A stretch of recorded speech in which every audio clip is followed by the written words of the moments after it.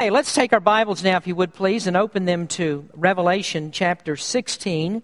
And this evening we are in part number 3 of the message I began a couple of weeks ago, Vials of Wrath, taken from this 16th chapter.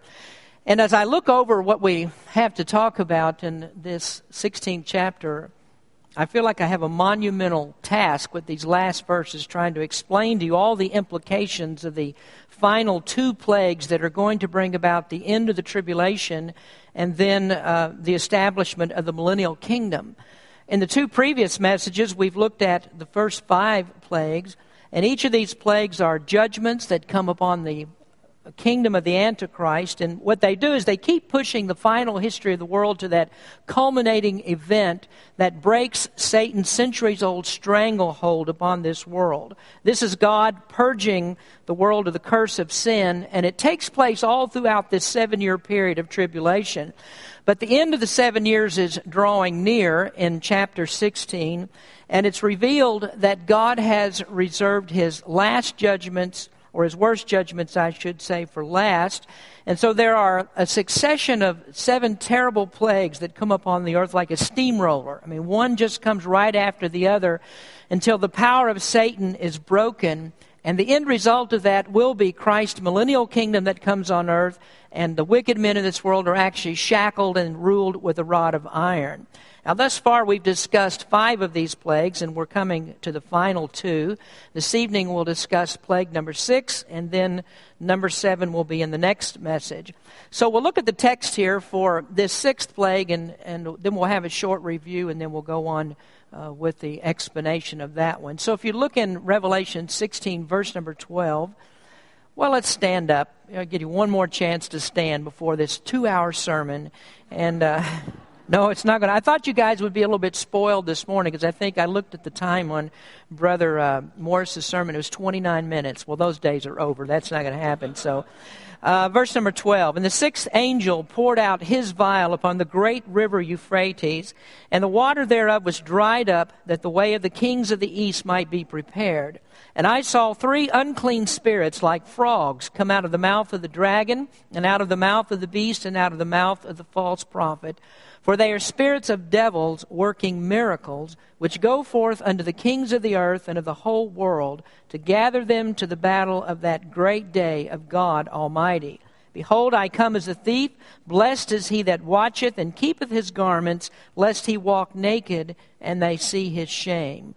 And he gathered them together unto a place in the Hebrew tongue called Armageddon. Let's pray. Heavenly Father, we thank you for the time we have to be here tonight. And we thank you, Lord, for the services we've had today, for Brother Morris that was with us. And Lord, we just thank you for the encouragement that he's given us concerning reaching people with the gospel, and then the commitment that we should have in our own lives to serve you. And this is what we've been saved for. This is why we're here, and that's to serve you and glorify your name. Bless the message tonight. In Jesus' name we pray. Amen. You may be seated. In last week's message, I took a little bit of time to sort of catch us up, to let you see once again how we actually got to this place in the book of Revelation. Now, I really don't have time to go back into that tonight. I don't have time for that kind of review. And so if you're here this evening and you haven't heard the other messages, I have to apologize for dropping you into the middle of something that you might not quite understand. And as I said, I think in last week's lesson that one of the things we really have to do here is you have to balance out the whole ministry. Because if you just look at what we're talking about now, these are frightening things, they're frightening images, and we don't spend all of our time here in church talking doom and gloom. It just happens that we're in the book of Revelation, and we have to take the scriptures as they come. We teach them just like the Bible gives them. And as we're going through other books on other services, then we don't see this same picture that we have here. But it's very important for us to understand who God is and what God is doing. And lots of people want to believe in the God of love. And God is a God of love, and He cares for us. He sent Christ in the world to die for our sins. But we ought not ever to mistake that God also is a God of justice and a God of judgment. And He will judge this world one of these days. And it's very, very important to us that we do understand this, and we have our faith in Christ so that we escape the wrath of God. So we don't really have time to catch everybody up on where we are. So we're going to go rather quickly here through these first plagues that we've already talked about. And the first plagues are described in verses 1 through 11. They aren't the only judgments that are found in Revelation, but they are the worst. All of them are bad. Everything that we've read in the tribulation period is bad. But now we're really looking at the worst of it. This is the last few days, or at most the last few weeks of the tribulation period. And this is when the Antichrist really has solidified his power over the entire world. And so you could say up to this point, the Antichrist stock has been rising. People have their confidence in him. But beginning with chapter 16, his kingdom is rapidly coming to a close, and God is breaking it down to where he finally just pulverizes it until there's not one piece of his kingdom left. So God does this by bringing this succession of plagues upon the earth. And we'll run, as I said, we'll run through these first 5 very quickly. We've already discussed these in the previous messages. But the first plague, vial number 1, is boils because of the beast. And this is when an angel comes out and he targets the Antichrist kingdom and his followers for destruction. And the first plague that's poured out upon them is a plague of boils. And these are excruciating open wounds that can't be healed. The pain of them can't be deadened with any kind of medicines. And so those who have taken the mark of the beast and did that willingly, they were gladly following him. Now they're targeted, and they enter into this personal suffering for taking part of his corruption. Then the second plague is poured out, and vial number 2 is on the souls of the sea. This means that there's an angel that brings a plague that affects all the sea life. All the seas of the world are turned into a thick coagulating blood. And some have interpreted this to mean that life in the sea is going to writhe and die like a man dying in his own pool of blood. And the stench of the water is going to be so great, and the destruction of animal life so great, all choked out, that it's really going to be unimaginable what that is going to be like. Then the third angel comes immediately after the second, and his plague is to pour out on all the fresh water supplies and destroy them and turn them into blood. So vial number 3 is all water is wastewater. And of course we know that when scientists are looking for life on other planets, and I'm not going to get into that tonight about whether we think that there are aliens out there somewhere. How many of you watch V on TV or whatever? Okay, some of you will admit to that. We won't talk about aliens tonight, but scientists, when they're looking for life on other planets, one of the first things that they do is they look for water. Is there evidence of water? And if there's evidence of water, then they think that there could be life there. So I think that the Lord may affect the freshwater supplies and all the water of the earth. Just let us know that He's in control here, and He's in control of sustaining life, and He could quickly banish life in an instant if He wanted to. And so He turns not only seawater into blood, but also the freshwater, streams and rivers and lakes are all turned into blood. And we've seen throughout this tribulation period how the Antichrist has really thrived on the blood of martyrs. He mercilessly kills so many of God's people. And so what God does, He just returns the blood to him. And He just gives him all the blood that he can handle. Now a fourth angel comes out, and this angel has a plague that affects the sun. And so we've called this the scorching sun.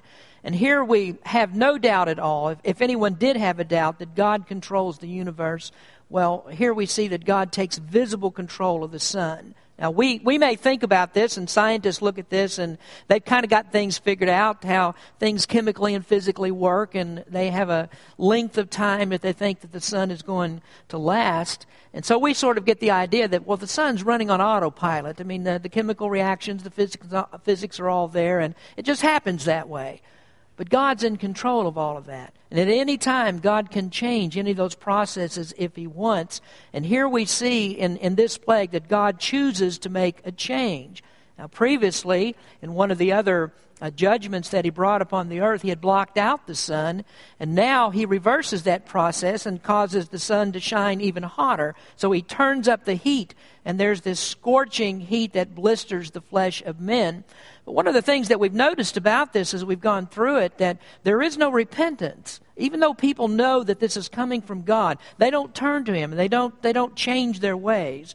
And the reason that they don't is because as much as God is in control of the universe, He's in control of men. He's in control of all the acts of men, and He won't let men repent, because at this time the day of His grace is over. Now we have vial number 5. This is darkness and despair. In this judgment, darkness comes upon the kingdom of the Antichrist directly. I mean, this one's pointed directly at him.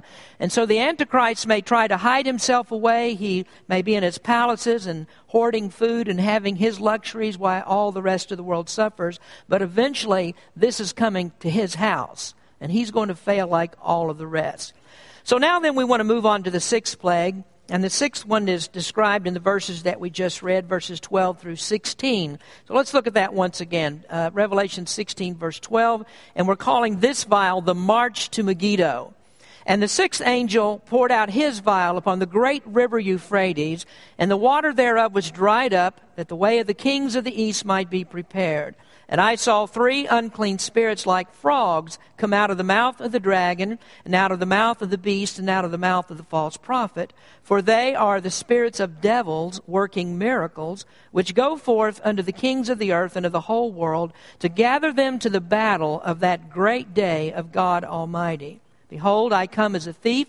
Blessed is he that watcheth and keepeth his garments, lest he walk naked and they see his shame. And he gathered them together into a place called in the Hebrew tongue Armageddon. Now let's break this down verse by verse, and I'm going to give you 4 subheadings to describe this. The first one is the path to slaughter. Now, these, again, are not pleasant things to talk about, but the path to slaughter. This 6th angel pours out his vial upon the great river Euphrates. Now, we may not be used to thinking of the Euphrates as being one of the major rivers of the world, but it certainly has played a prominent part in world history. Civilization began in the Middle East, and the Euphrates has always been a very important boundary line in that part of the world. The Euphrates is actually mentioned as far back going to the Garden of Eden as one of the 4 great rivers that had its headwaters in the Garden of Eden. And as I said, it's a prominent river in Bible history. It's a river in Western Asia that stretches over 1,800 miles. It was the eastern boundary of the Roman Empire and also the eastern boundary of the land that God gave to Abraham. And in the ancient world, rivers were always a problem for armies. They were difficult to traverse, and of course an army had to have a way to cross those, and that's this Euphrates River is one of the reasons why invading Israel was a difficult thing for nations that were to the east of them. And today, of course, there are many bridges that have been built across the Euphrates River.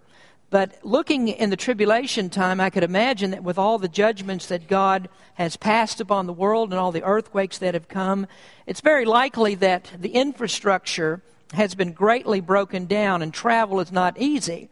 And when the 7th plague comes, which we're going to talk about next week, there's going to be such a devastating earthquake that the whole topography of the world will be changed. And so we'll talk about that a little bit later. But the drying up of this river is very significant because it facilitates the movement of troops across this dry riverbed into the place where God is going to deliver the final crushing blow to the armies of the Antichrist. So verse number 12 says that the river is dried up and the way has been prepared for the kings of the east. And that's reference to countries like India and China and North and South Korea, those of Southeast Asia and Russia. All of them will be able to make their way across the river to the prepared place that God has, which we'll get in just a moment, Armageddon. Now we might wonder why all these vast troop movements. I mean, if you look at this today, there are lots of people that say that future wars are not going to be necessarily fought with so many troops on the ground, but rather they'll be fought in buildings somewhere, Washington or somewhere, where they just push a button and bombs go everywhere and destroy people in that way. But I found a very interesting comment about this from W.A. Criswell. he tells the story about a conversation that he had with the Army, or rather with the Chief of Staff at the Pentagon, or Chief of Staff of the Pentagon. Criswell didn't know it at the time, but when he got onto a plane that was leaving Detroit, on this same plane they were transporting several top Pentagon officials, and just by chance, or by providence, as Criswell would say, he was seated right next to a 5-star general who happened to be the Chief of Staff. And so they carried on a conversation on this flight, and Criswell says that they fought the entire Korean War all over again during the flight. And, of course, this was several years ago, until the conversation started to take a turn, and they were speaking about some more personal things. But Criswell had something on his mind that he wanted to ask this general, and I want to relate it to you in Criswell's own words. He says, "This is what I wanted to know. We live in a day of jet planes, atomic fission, thermonuclear warfare, and hydrogen bombs that can blot out the earth. Yet the Bible speaks about armies. So I asked the general, do you think that the foot soldier, the infantry, the army is archaic, antiquated, will never be used again?" He replied, "No, indeed. Listen, however we may develop instruments of destruction, and however we may progress in the art of atomic warfare, there will never come a time ever in any development foreseeable when we do not have to have the foot soldier, the infantryman." He added, "I'll give you 2 reasons for it. Whenever we conquer a country, someone has to be there to possess it, to control it, to guide it. That means you must have soldiers. If we are ever victorious, we must have someone occupy the land. Second," he said, "and the biggest reason we shall always have an army is this." He then took out a piece of paper and, emphasizing his words with diagrams, he said, "We have to have an army to push our enemies together. For," he said, "atomic weapons and hydrogen bombs are of no use whatsoever if the enemy is deployed over the face of a continent. For if we exploded here," pointing to a spot, "we might kill 10 soldiers. If we explode it there," pointing to another spot, "we might kill 50. The only way that an atomic bomb is ever useful and profitable is when we have a concentration of the enemy so you can drop it on them. But in order to push those enemies together, we must have an army to compress them so you can drop your bomb effectively." Now, you couldn't explain Armageddon any better than that. How do you get all of these armies gathered into one spot? Well, they have to be driven there, and they have to be centered into a place where the Bible has called it the winepress. And there God is going to trample out these armies of the world to where we get that river, as Revelation describes, a river of blood that flows for 200 miles. Now, the second thing that we see here is the plan of Satan. In verse number 13, "And I saw 3 unclean spirits like frogs come out of the mouth of the dragon, and out of the mouth of the beast, and out of the mouth of the false prophet. For they are the spirits of devils working miracles, which go forth unto the kings of the earth and of the whole world, to gather them to the battle of that great day of God Almighty." Now, this is another amazing part of prophecy, because God is in such masterful control of Satan that he uses him to herd up the armies of the world into the place where God can crush them. Now, the unclean spirits that it's speaking of here come from the unholy trinity of Satan, the Antichrist, and the false prophet. And their purpose is to entice world leaders to join in this battle to fight against God. And so they use their abilities to perform miracles to deceive leaders into thinking that they can win. There's an Old Testament story about King Ahab, who was deceived by lying prophets. And the prophets told Ahab that if he went into battle against the Syrians, that he would be victorious. But the prophets were lying prophets. And there was a true prophet of God that told Ahab exactly what was going to happen to him. But Ahab believed the lying prophets, and so he went into the battle anyway, and then he was killed by the Syrians. Now, I want you to listen to this true prophet, and he tells the story about the lying prophets, or the lying demons that had been put into these prophets so they would tell Ahab a lie. This is 1 Kings chapter 22. "And the Lord said, Who shall persuade Ahab that he may go up and fall at Ramoth-Gilead? And one said on this manner, and another said on that manner. And there came forth a spirit, and stood before the Lord, and said, I will persuade him. And the Lord said unto him, Wherewith? And he said, I will go forth, and I will be a lying spirit in the mouth of all his prophets. And he said, that's God, thou shalt persuade him and prevail also. Go forth and do so. Now therefore, behold, the Lord hath put a lying spirit in the mouth of all thy prophets, and the Lord hath spoken evil concerning thee. So Ahab believed the lying prophets. He went into battle, and he was killed, just as the true prophet of God said. And then Ahab was returned to Samaria for burial. And when they brought Ahab back, they washed his chariot out, and the Bible says that the dogs came and licked up his blood. And if you remember, going back to a prophecy that Elijah made some years before that, this was a partial fulfillment of it. He said that the dogs would lick up Ahab's blood. And we also know that Elijah made a similar prophecy about Jezebel, and Ahab's wife Jezebel ended up with the same fate, only the dogs did more than lick up her blood. They ate her. Good thoughts, good thoughts. So the kings of the east then, they fall victim to the miracles of this unholy trinity, and so they begin this march to the place where God is going to destroy them all. Now I think an interesting side note to this is that in the later part of the tribulation, it appears that this coalition of governments that are headed by the Antichrist begins to break down. Now remember, the Antichrist had come into power by promising them that all the people of the world, that he could save them from the economic fallout of the tribulation. He was lauded as a hero, and they thought that he could make all things right. But like any politician that makes promises and he can't keep them, well, public opinion starts to go against him. So he started out with a 100% approval rating, and now at the point we're reading here, the popularity of the Antichrist is falling faster than Obama.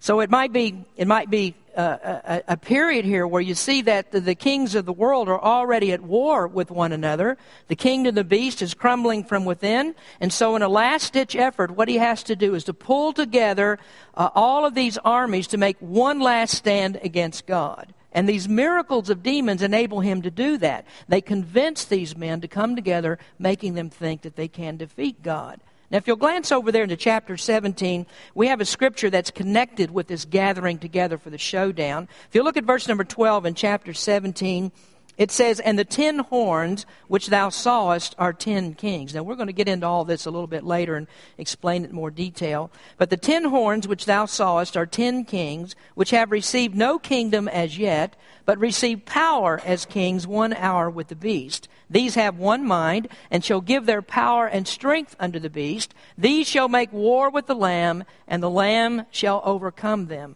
For he is Lord of lords and King of kings, and they that are with him are called and chosen and faithful. Now you notice there it says, they receive power as kings 1 hour with the beast.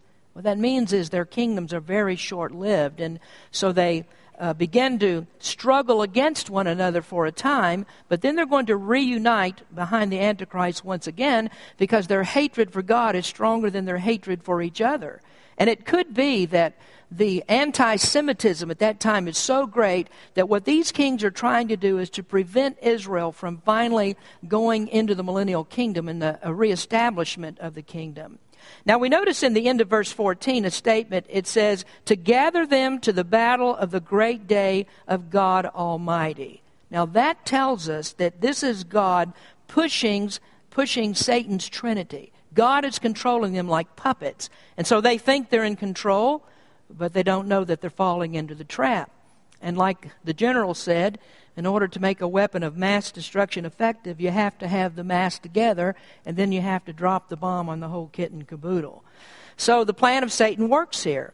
It's just that the outcome is far different than he supposed. So Satan is like Ahab. He thinks that he's going to prosper in the battle, but the blood will flow, the scavengers will be there, and they will eat the carnage and lick up the blood. Now the third thing that we see here is the promise from the Savior. Verse 15, behold, I come as a thief. Blessed is he that watcheth and keepeth his garments, lest he walk naked and they see his shame. If you have a red letter Bible, most of them will have verse number 15 in red letters. And of course that indicates that these are words that are spoken by Christ. And do you remember, I've spoken on several occasions about there are places of respite that are put into the text. And those are put there. There's these brief pauses that we have every now and then to sort of let us catch our breath, and here is how God lets us know that He's still in charge. This is one of those places where we're reading and all of these bad things are happening, but God wants us to be comforted that God has a purpose in this, and God is driving towards that purpose. We saw one of these places of rest in chapter 11 that was important. And at that time, we called it a preview of the end. God was letting people look and see what would happen in the very end. There were 6 trumpets that had already sounded. There were plagues that were coming upon the earth. The 2 witnesses that God had sent to do miracles and turn people to Christ, those 2 witnesses were killed. And then we read in verse number 15 of that 11th chapter, "And the 7th angel sounded, and there were great voices in heaven saying, 'The kingdoms of this world are become the kingdoms of our Lord and of His Christ, and He shall reign forever and ever.'" And that was God letting the people have a look into the future, that God's taking the world someplace. And unfortunately, for the people of this world and for people that get saved during that time, this is a very bloody path. It's not going to be an easy one. Nobody on earth at that time is going to have an easy time. Many of God's people are going to be killed. But the outcome, of course, is that Christ's kingdom is coming. Then we have another respite in chapter 14, and that was one that we studied in detail. And that was the promise that those who die in the Lord are blessed. And if you remember, we call that the beatitude of death, the blessing of death. Now, interestingly, what we have here in chapter 16 is another beatitude. It said, "Behold, I come as a thief. Blessed is he that watcheth and keepeth his garments, lest he walk naked and they see his shame." And this is a verse that is encouragement to faithfulness, that faithfulness to God will have a reward. Now, Christ uses here the imagery of a thief. And this is often seen throughout the Scriptures. And what it's trying to tell us is that no matter what time that we live in, whether, and this is particularly written for the tribulation time, but no matter what time that we live in, we're always to be watchful, looking for the Lord to come. We're to guard our lives, we're to be awake, we're to be prepared for Christ's coming. We have to be vigilant, we have to be ready. Now, we don't know when the Lord is coming back, and so we certainly do not want Him to come and find us mixed up in anything that would bring reproach to Him. Then we have another phrase here, and this is about keeping our garments. And there it's speaking about righteousness. Righteousness is like a garment that you wear. Soldier is identified by his uniform, and the people of God are identified by their righteousness, by their good works that they do. Our works are actually what tells the world where our allegiance belongs. So you think about that. How do people actually know that we're a soldier of the cross? I mean, they can't see it in the clothes that we wear. But here it says, "Lest he walk naked and they see his shame." When God gives righteousness, you can't see that. I mean, it's not a physical thing that you actually see. Over in chapter 19, it tells us there that the saints of God will be clothed in white linen. And that white linen stands for righteousness. But I promise you that if you go outside your house today wearing a white bathrobe and you wear it everywhere you go, nobody's going to say, "Well, I see he's wearing his righteousness today. There's a pretty good guy. He's got the imputed righteousness of Christ on him." They don't see it that way. But what they do see is your righteous works, the fruit of the Spirit that's in your life. That's when they see the likeness of Christ in you. Then they know that you're somebody that's different. And if you claim that and you don't live it, that's what the Bible calls nakedness. That's what it's speaking about here. Our nakedness is the hypocrisy of a person who says that he is a believer in Jesus Christ, and yet he doesn't live that claim. Now, I'm going to stop here for just a moment, and I'm going to meddle with you just a little bit. We'll stop preaching and meddle just a little bit. And I want to ask you, are you the same person at home that you profess to be at church? Are there things that you'll talk about in your home and things that you'll do that you won't do here at church? And do your conversations that you have at home take a little bit different tack than the way that you talk here? As most of you know, I'm not really a big fan of the social networking sites. And this is a puzzling thing to me. I really don't understand why somebody wants to hang out every little detail of their personal lives in front of thousands of people that they don't even know. That escapes me. I don't understand it. I believe that there's a way that those kind of sites could be useful, and that would be if you had 1,000 people that are connected to your face page or whatever that is you have. You got 1,000 people connected there, and you got 1,000 people following all of your inane little tweets that you send out. Then I suppose that if you filled all of those up with praises for the Lord and people read that, then that would be a very useful thing, and you might do some good. Unfortunately, what I hear, and I don't have one of these, but unfortunately what I hear, that's not the way it is.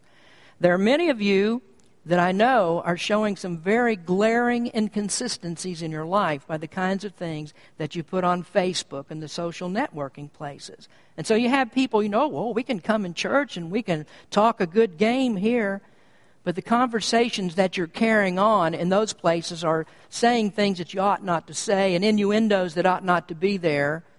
And folks, that's not the way a Christian ought to live. And what you look like when this happens, you look like a run-of-the-mill heathen instead of one of God's people. And you know what happens when you do that? What the Bible says right here, you're letting your nakedness appear. Now, even that can be literal with some people, as I understand, but you let your nakedness appear. Now, you're showing your nakedness because it appears that you're not clothed in righteousness. And you need to change that. And you have to understand that God, the God that you serve, is not confined to this room right here. God is out there, and there's more going on out there to determine whether you're a Christian than goes on in here. You're here an hour a week, 2 hours, 3 hours, some of you that come all 3 services, but you're out there every day living your life. You're at home, you're at work, every minute that you're outside of your building, that's where your true religion is. Your true religion's not in here. In fact, folks, your true religion could very well be your Facebook page. And all the feeds that go out there to the people that are following you. So maybe I should put it this way. Who's following your feeds? Because they probably know a whole lot more about your religion than I do. Quiet. So here is a word of respite.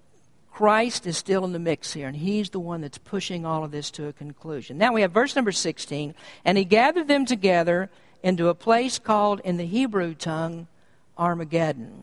Now, we're just getting a taste of this tonight. We'll talk much more about it a little bit later on. But the fourth thing that I have noted here is the place of squeezing. And I was thinking about this afternoon. Do you realize how hard it is sometimes to alliterate? And sometimes it comes out like this, the place of squeezing. Now, what I'm talking about here is the wine vat. This is how the Bible describes it. This is where the blood of this army, these men that follow the Antichrist, men and women alike, is going to be squeezed out into a bloody mess, and that blood flows like a river. This is the place that's called in Hebrew Armageddon. Now, Armageddon is somewhat a difficult word to interpret, and people have different ideas about what it actually means. And some say that it means the mountain of Megiddo. But unfortunately, there is no mountain of Megiddo. There is no such thing. There's a valley, and so we think that what this refers to, of course, is the plain near Megiddo. It's the valley that's sometimes called the Valley of Esdraelon, and sometimes referred to as the Valley of Jezreel. Now, I have a picture, if we can get that up. I don't know if you can see this, Pharaoh. It's kind of light there. You maybe see it better than I do. But this is a picture that was taken from Mount Carmel, which is the place where Elijah had his contest with the prophets of Baal. And this is just a huge valley, very beautiful valley, lots of fruits and vegetables that are grown there, just a huge area. We took this picture from up on top of Mount Carmel. It kind of gives you an idea of the vastness of this valley, and that's just one small part of it. And this is an extremely important area of Israel historically. Many great battles that you read about the Bible were fought here. This is where Barak fought with the Canaanites in Judges chapter 4. It's where Gideon had his victory over Midian. You remember that story about how Gideon pared his army down to 300 soldiers and they defeated this vastly superior Midianite army. This is also the place where Saul and Jonathan were killed. It's the place where good King Josiah was killed by the armies of Pharaoh Necho. So it's a very important part of Israel's history. On the western side of this valley is the town that's called Megiddo. Megiddo is a city that was fortified by David and Solomon because it was such a strategic place. Really, this valley that you're looking at lies on the north-south route between Egypt and Syria. So there are always people traveling up and down this particular part. And so David and Solomon fortified the city of Megiddo in order to protect this particular area of Israel. Now, I have a few shots of that I want to show you as well. This is at Megiddo, where they had the excavations and so forth. I don't know if you can see that very well, but this is kind of what the city looked like back in the time of David and Solomon and the kings. And if we go on to the next one, this is the ruins that you see of the city now, the entrance into it there. And I have a couple of shots here. If we get the next one, it's looking down over the ruins of Megiddo. And then this next one is particularly interesting to me because this is one where you can just imagine and seeing the history of Israel. This is the area, the stable area. And I've got a pointer here, but if you look at this little line that you have here, you have a kind of a step down here. This particular area on this side dates all the way back to the time of King David.